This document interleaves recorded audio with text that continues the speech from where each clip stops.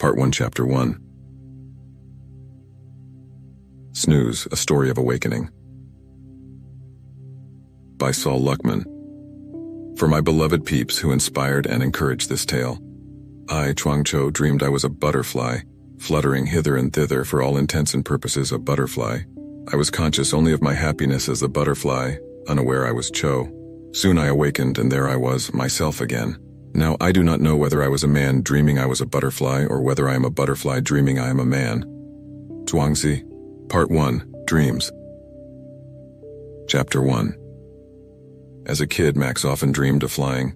Not that he always remembered his dreams, but the ones he managed to wrest, often in fragments, like bits of sand dollars washed ashore from the aquatic world of deep sleep, invariably involved flight. Sometimes he was a passenger aboard some kind of craft, such as a fighter jet or the space shuttle. Fittingly, his father had been born aloft high above the Earth's surface both ways. Virtually everything Max could remember about his father, Captain Thomas Diver, Navy pilot and celebrated NASA astronaut, had to do with flying, starting with the occasional spin in the captain's private Cessna out over the Everglades or down around the Keys. There were the model airplanes gifted for birthdays and Christmases, the two of them so alike in their attention to detail, painstakingly pieced together and painted. There were the elaborate paper planes and jets like flying origami, often featuring complex designs in ink left by the Tooth Fairy or Easter Bunny. And of course, Max would never forget the kites they designed, assembled and flew together for hours on end, like condors riding endless thermal currents out over the breezy gulf beyond Cape Carnival. With the squish of sand underfoot and the salty wind in his hair, squinting in the sunlight, chest thumping with excitement, Max would work the string to his father's exhortations, higher, faster, while feeling absolutely in the right place at the right time. Years later, even after graduating salutatorian and enrolling at an Ivy League university, kite flying remained Max's signature memory of his father, preserving a feeling of fleeting bliss, one that, like an imperfect but beautiful crystal, was created only to be shattered. Naturally, there were dreams that didn't include his father. Most of them, actually. Alone, Max had parasailed high above turquoise waves, hang-glided over tropical forests, sailed over rugged canyonlands in hot air balloons. Such dreams were indeed captivating.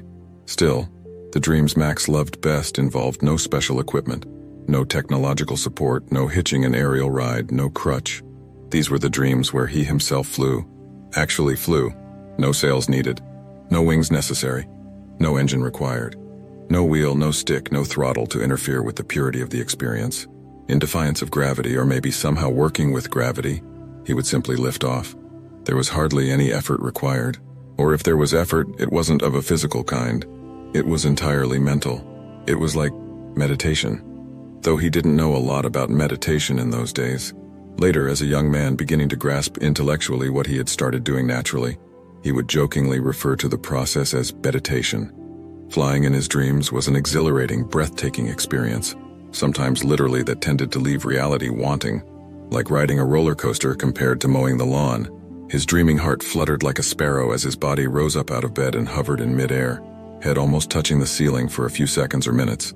Sometimes it took a while to recall how to direct his flight. The steps involved first intending to go somewhere, then allowing himself to go, then actually moving, mentally, in the opposite direction.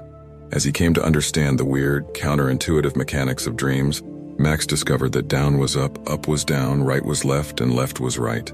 When he was a pre-med student studying anything but medicine, he would also learn that, in the world of dreams, outside was inside and inside was outside. Not only that, but in the world it was possible to access through dreams. Time was no arrow shooting forward, as it seems to be here, but a traversable landscape. In such dreams taking place in a parallel reality mirroring our own, to simplify things somewhat, your current location is the present, the past lies behind you, and the terrain ahead is the future. But as a kid dreaming of his own world, Max knew none of such finer navigational points that applied to the dream world beyond. There was no pressing need, and in any case, grasping that in inverse reality dreams, feeling and intuition are physical senses, while sight, hearing, touch, and the like are more like hunches, would have been like studying calculus before mastering arithmetic. As a kid just dreaming, all that really mattered to Max was knowing how to move about, which required only the rule of opposites. To be a flyer, he soon realized he had to be a diver, a joke that wasn't lost on Maxwell Andrew Diver, an uncommon boy not only in his abilities, but also in his intelligence even at a tender age. At which point, diving, he would zoom out the window. Physical barriers usually pose no obstacle in dreams, and dart up and off like Superman in pajamas in the direction of his desire. Do the right thing.